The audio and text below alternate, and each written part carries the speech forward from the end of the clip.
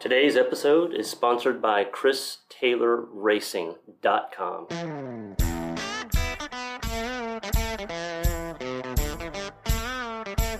Welcome to Driven to Compete, where we interview badass, high-performing individuals to learn more about their competitive spirit and share their stories as a form of inspiration for our community.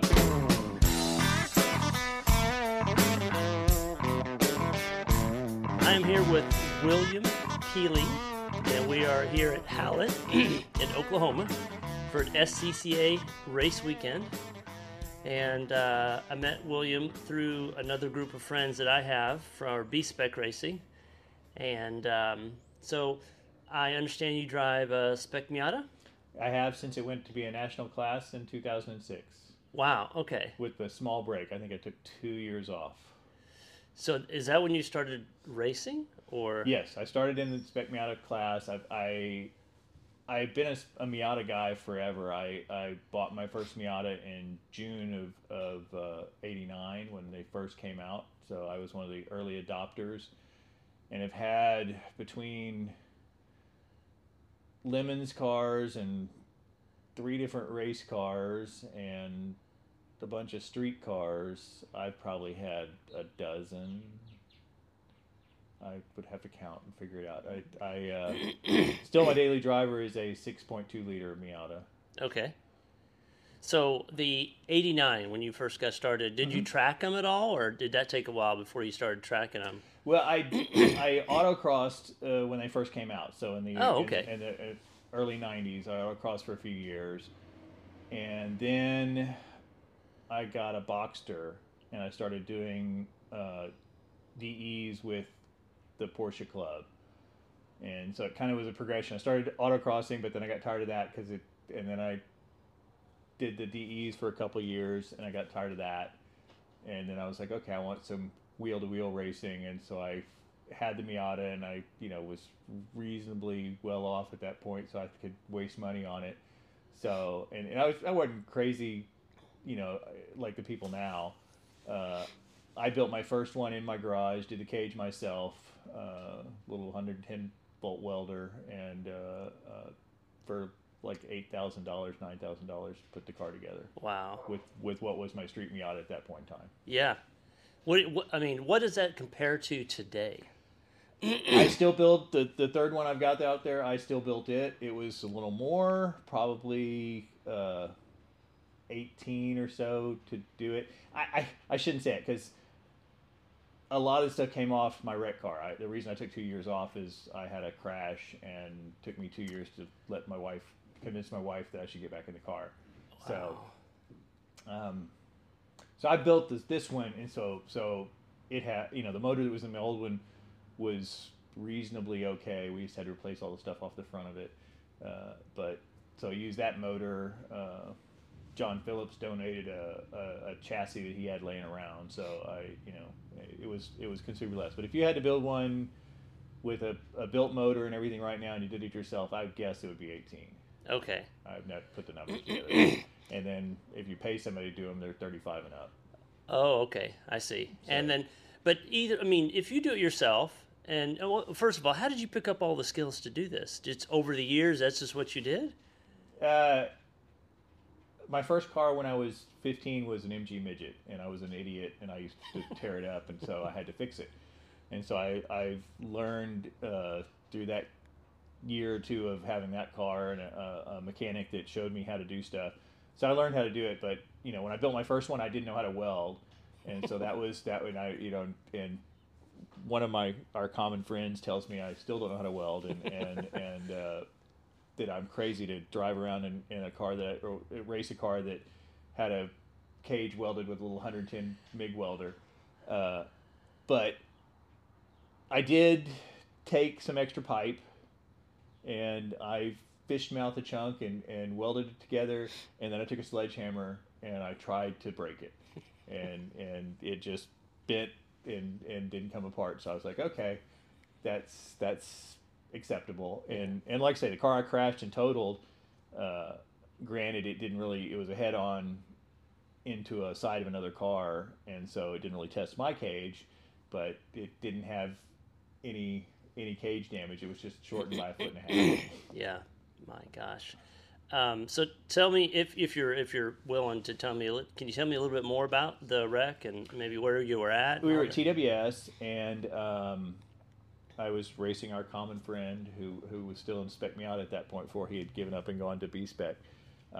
And one of my goals every time was to beat Kent, and so you'd be ahead of Kent. And so we were at Texas World Speedway, and it was a rainy to drying. It had rained, and the track was drying, and there was a dry line, and I went into turn 7, if you know TWS, and I'd screwed up turn 6, and Kent was right behind me, and so I did get the power down coming out of 6 the way I should, and got a little squirrely, so I knew he was going to be catching me up down that straightaway, and I knew there was a caution after we went around the corner to 7. It's between 7 and 8. There was a standing caution for a car that was well off into almost to the trees, and so I just knew I had to stay in front of Kent for one turn, and if I could do that, I could relive my mistake. And I went into that turn, I slipped up into the wet, and as soon as I got into the wet, I started heading off, and as soon as I started heading off, I looked up, and I'm like, oh, I'm going to go right down the track to the other car. Oh. And the other car had gone into a little berm, and when they went into the berm, they turned sideways to me, and it had a passenger door to me. And luckily it was a passenger door. I would have killed the guy because the car crushed halfway to the tunnel. Wow. So it was very lucky. He got some broken ribs. I broke my back and spent 5 days in the hospital, 5-6 days in the hospital. I have 2 rods and 8 screws now. But that's why it took me a while to convince my wife to let me go back. Exactly. And she's still not happy about it. So she's really glad that I'm quitting this year. Yeah, you said you're quitting this year. Yeah. Turning 60, and so I figured it's a good time to stop when I'm just slow, not dangerously slow. Because at best I was a mid-pack runner, and now I'm a backpack. I run at the back of the Spec Miata field. I don't know if it's whether I've gotten slower or if everyone else is just up their game or what, but that's where I am. What does it take to stay at the front in Spec Miata? I would know. I've never been at the front. The best I've been is mid-pack, and it's really changed. I mean, my first car, we didn't touch the engine until I blew it up. So it was a street car with 80,000 miles or so when I converted it, and even at that point in time, the fast people, really what they were doing was buying a crate motor or a crate and putting that in their car and maybe going through the head. After they loosened up the bottom end, they'd go through redo the head after a season, and that was the hot ticket early on. And now it's a $6,000 motor from one of the 4 engine builders. Yep. Yeah. So you have any So obviously you race a lot with Kent because he's in the Houston. You're in the Houston area, yeah. Right? And do you have any other rivalries through the years? Not really. I in the past few years of going to the Super Tour, there's an older gentleman my age who is about the same speed as me, and we always seem to race together. And I like him because he races clean, he races me hard. So Whitfield Gregg from Portland area, I guess, is where they are. Okay. Somewhere out west, Seattle or Portland, I can't remember. But I always see him at a lot of the Super Tours, and so I have a lot of fun racing with him for the last 4 or 5 years. Awesome. Yep. So where have you been in terms of tracks? Everywhere in the nation, or where do you stick to a certain area? Pretty much anywhere. In the last few years, John and I have been going to pretty much one bucket track a year. Okay. And so we were thinking about going to Watkins Glen. I'm so freaked out about all the Blue Armco that I decided I didn't want to go to that one. So we decided to go to this year. The last race I'm going to is going to be the August race at Daytona. Okay. So we're going to go do Daytona. He's already done it many times, but and it's supposedly it's kind of a Mickey Mouse track, a roval, but they do say it's pretty amazing when you go through the tunnel and come out, in a couple of we've gone places like Indy, and you know, when you're standing in there looking around, you're like, this is pretty amazing. Yeah.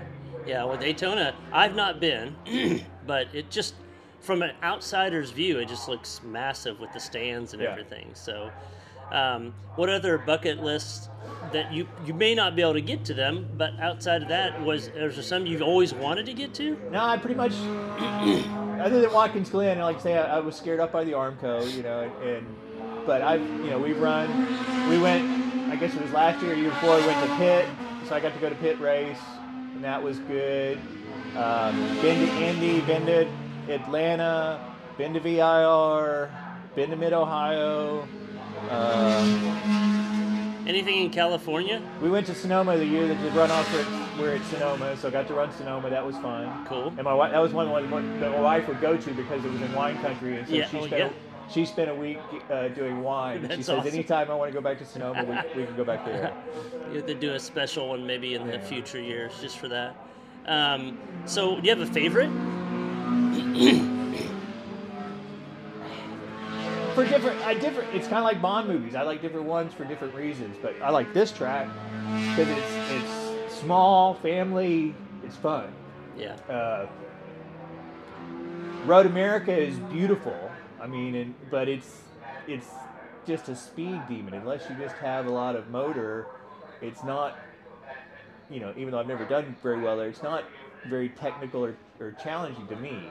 You know, only the one last little straight where you have any turns that are actually linked together. Yeah. You know, mostly it's just a single turn. Yeah. But it is beautiful. So going there was nice. So different reasons. You know, my brothers and two of my brothers are in Virginia. So every time I go to Virginia, they come to the track and see me. So that's fun. But that's not a real raceable track, so I don't really like that one for that reason. But anybody else in your family into racing now? No, it was kind of funny because my dad was not a car guy, and he bought me the Miata, or I wouldn't say bought me. He acquired the Miata because he was going to get it incredibly cheap, and it was wrecked at the time. And he thought, you know, he was kind of one of the people that thought, you know, okay, get your hands dirty and do something, you know. And so, you know, even though he was a lawyer, he was like, you know, still did things with his hands. And so he got me the car, and it started me on a lifetime addiction of cars. And he hated it because it was not his hobby. His hobby was stamp collecting. He was like, you know, this is just stupid. You're wasting money on cars. So it was kind of funny. And his was stamp collecting? Yeah, stamps and coins. So he was a philatelist and a numismatist. And so he was like, you know, and I thought his hobby was just incredibly stupid. But you know, we both you know. Do you have any memories of any particular race that just stood out as like a great race for you, and you always remember it? It wasn't great, but it was my highest finish. And the first time I got national points when they used to have regional national separation. I got 7th at Texas Motor Speedway, and I think I qualified 3rd because it was when I first got my first built motor. So I had a Sunbelt motor when very few people were. Still, most of the crowd was still not, you know, less than 50% were doing built motors. So and I didn't even buy it new. I bought somebody else's Sunbelt that they had taken out of their car because they found one that made two horsepower more. So I had a used Sunbelt that I bought from Mr. York, Ed York, and Texas Motor Speedway is a really Mickey Mouse track. It only has like 6 turns and only 2 of them matter, so very few places to make mistakes. It's all about just, you know, keeping your foot down. And I followed a guy who's passed away now, Keith Burgess, who was a good guy, a good racer, and he was from the Dallas area. And so I got behind him and was able to stick to him on 1 lap in qualifying and got a 3rd on his talent, not mine. So it was the highest start I ever had in a major race, and it was my highest finish and first time I got points in a national race. Cool. Hear that? Believe it or not, summer is just around the corner. Luckily, Armor All, America's most trusted auto appearance brand, has what your car needs to get that perfect summer shine. Plus, now through May 31st, we'll give you $5 for every $20 you spend on Armor All products. That means car wash pods, protectant, tire shine, you name it. Find out how to get your $5 rebate at armorall.com. Armor All, less work, more clean. Terms apply. So since you are leaving the sport, I'm assuming you're going to be selling all that you have, right? Yeah, I just had the one car, so. Okay. So tell everybody about the car. There may be somebody interested in buying it. It's a E Street racing motor. I built the cage and it's been prepped by John Phillips Race Prep. It's a tire life.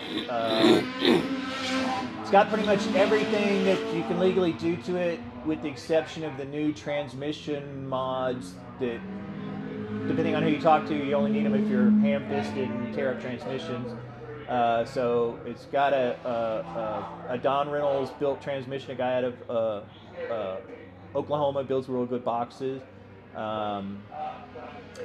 E Street drop pan for the seat, Kirky road racing, Kirky intermediate race seat. Most people don't like those. They like the containment seat. I don't like the containment seat, so you probably want to change that if you need that. But and that's basically it. It's TrackMate. That's how it shows you how old I am. I'm still using TrackMate data. So TrackMate data system and TrackMate dash. That's about it. Everything else is just normal. If someone was going to reach out to you for the car, how would they reach you? William Keeling at hotmail.com. Can you spell that for me? William Keeling, Keeling, hotmail.com. Awesome. No punctuation. Other Okay. than the at. Great. And I'll use that too to kind of get a hold of you Okay. and everything. I guess the last thing I'd like to ask is if you were going to give somebody advice on how to approach this sport. Well, you go into it, when I got into it, Spec Miata was the entry-level class. I think, I shouldn't say I think. B-Spec is now the entry-level class. It is the cheapest class to get into, so that would be what I would recommend you do is get a B-Spec. And reasonably fun class. It's not, it has the front-wheel drive. I've never known how. I never can drive a front-wheel drive car, so that's why I never switched to that. But the people I started with, John Phillips and Kent Carter, have all both gone over to that class because it is more fun per dollar than Spec Miata. Spec Miata has become a bit of a launching pad for people, and so it's very, very competitive and very deeply competitive. I mean, most fields, the top 20 people have a chance of winning it out of, and we regularly get 60 cars out. Yeah.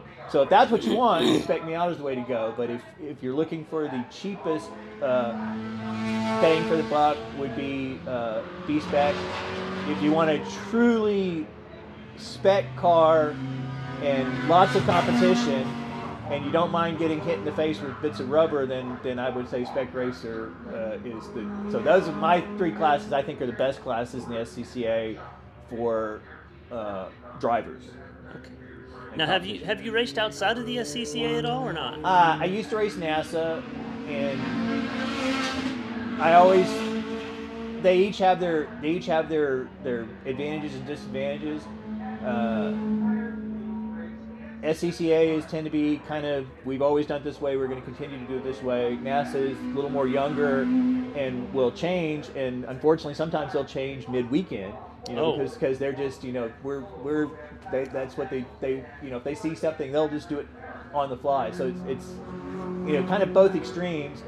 The reason I stopped racing with NASA was because of the insurance. After I had to crash, and luckily I was employed, and so my employment insurance paid the majority of it, but the SCCA insurance paid my deductible, so they paid the $5,000, so I had no out of pocket for my week in the hospital. Yeah. So, and I've done Lemons, and I've done Chump Car, and WRL. We had Kent and John and I and some other people when the first time Chump Car came to Lemons came to Houston, we built a Miata, and they promptly crushed it at noon on Sunday. And so we built for the next race. We decided, they only crushed one car, so we'll build two. So we built two Miatas for the next race, and we were about 80% through with the second car.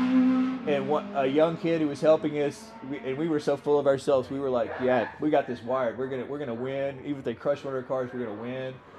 About 80% through with the second car, one of the kids who was helping us was like, "Yeah, the only thing you can do is if they crush one car and penalize the other."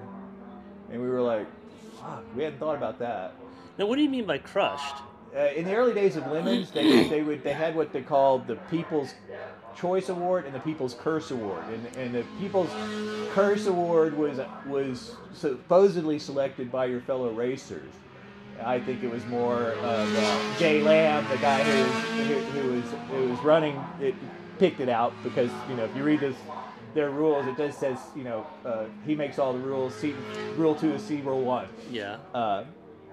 But yeah, on Sunday, about midday on Sunday, the second day, they tallied up the votes and they would crush the car that was the People's Curse. Literally crush it. Yeah, they took a big road grader with a claw on it and dropped it. They used various pieces of equipment.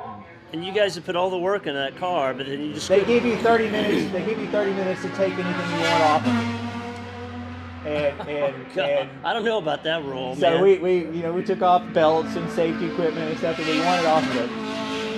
And to finish the story I was telling you the first time is so the guy said they're going to give us a penalty and crush the one, and we were like, oh crap, we hadn't thought about that. We went and we got some ungodly on the one I entered. We got some ungodly. They said it was didn't like my receipts and said it was way over the $500 and gave us something crazy number of penalty laps. I can't remember what it was. It was just insurmountable. And so that's how we started the race, and so we knew that they would probably crush the other one, and we had some problem with the other one and didn't do well in that car either. And they came to us on Sunday and they said, well, you're 1 and 2 in the voting, so we don't care which car you bring us, just bring us one car. And so and we had since we had 6 drivers between 2 cars that time, when it came time to strip them, we pretty much got it stripped, and they finally said, you got to stop taking stuff off this car. We don't have anything to strip. So we rolled it over, bare, and they crushed that one too. I think that was the one that actually lifted with the claw, and they didn't like us in Lemons because we came in a Spec Miata. I mean, we came in a Miata. We were all Spec Miata drivers, so we all had a history of driving these cars, and they thought we were cheating. They thought we would just, and we were buying $500 little junk Miatas and just assembling them and racing them, because,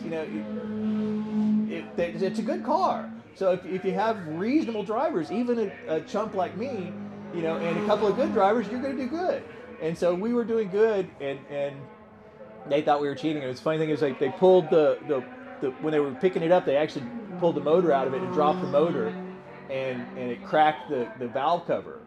And I, after they finished crushing it, I went over and I reached in there and I pulled out some sludge, and I held it up and I said, "This is for all the people who think we're running, race motors. This is a junkyard motor that we stuck in here. Here it is. I had no idea about that. I'm really surprised that people even participate if their car's going to get crushed. Well, they kind of stopped that. It was one of their gimmicks early on, and they don't do it as much anymore. And I stopped after that. I was like, I'm tired. I'm tired of building these cars and having crushed, and so I stopped doing it. And John and I can't remember who else went, but a couple people went over to No Problem Raceway with the car that we had left, and they got selected to be crushed again. And the driver was out in the car. They came on the radio and said, "You need to bring the car in." And the driver, John was in the car, and John said, "Okay." Took the trailer up to the car. To the truck. Load everything up, and call me when you're ready. And he pulled off the track, and they said, "You got to take this car and get crushed." And he said, "No." And the organizer, sat on the front of the car, and he's like, you can stay on the front of the car, but I'm pulling it in the trailer, and you can drive all the way back to Houston, the back of the trailer. I don't care. Yeah. And so he took it, and if you look through the web page for Lemons, they have a photo thing of all the people's choice and all the people's curse, and so you can see the 2 cars that got crushed, and you'll come to one which is a black Miata on a milk carton. This one's missing. So they you know, and so we didn't do Lemons anymore much after that, and then the guy who Jay Lamb had gotten the idea for a $500 endurance series from out in California. He kind of didn't like the theater of what he was doing with Lemons, and so he formed Chump Car, I believe. And so we pulled this one out of the barn. It had been in the barn for a couple of years, and we ran it for a bunch of years. It was kind of cursed. It got mostly second places. We got a few first place and mostly seconds, and a couple of really low finishes when we had problems, but mostly we finished. We had one where Texas World Speedway was kind of our favorite track and local to us, and so we went there, and they were having a 24, and we prepped the crap out of the car. We prepared. We're gonna win this 24-hour race, and we came in second because there was a faster car than us, and they were better drivers, and they were beating us, you know, no matter. And we had a good driver lineup. Chris Haldeman. Yeah. Ross. Mike Ross, or what's Ross? I can't think of Ross's first name. He was the national championship in Spec Miata one year. Okay. So national champion, and then John Phillips, you know, and me, I believe, were in that car. It's the only people we had in the car. And so we thought we had it wired, but this other team pulled up, and no matter what we do, we'd put the fast drivers in, and they would just go a second faster than us. It was like no matter what we do, and so we finished second, and we were kind of lucky to finish second because it was in August, and so to be prepared, we had a jug of water because we figured you know might need to put some water in the radiator, and it was in a blue jug, but one of the fuelers didn't get that note. And we put in 5 gallons of water into the tank, and we had to figure that out. And Chris figured it out in like 10 seconds. He pulled off. He's like, oh, there's you know, he pulled off the fuel line. He's like, oh, this is water. And so we drained the whole tank, refilled it. We got back out and lost like 2 laps. Wow. It's funny that he knew what it was. You can't imagine. So I really appreciate your time. Will, it's been a pleasure meeting you. All right. I want to thank you for listening or watching Drive to Compete. It's been a pleasure sharing this episode, and I hope that we've provided some inspiration and entertainment along the way. I absolutely love hearing from you, and I promise I'll personally respond to every comment, every question, and every request. If you want to connect, start with our website, driventocompete.com. Also, don't forget to subscribe to our newsletter. Whether you reach out or not, please like, subscribe, and share. Until next time, go kick some ass.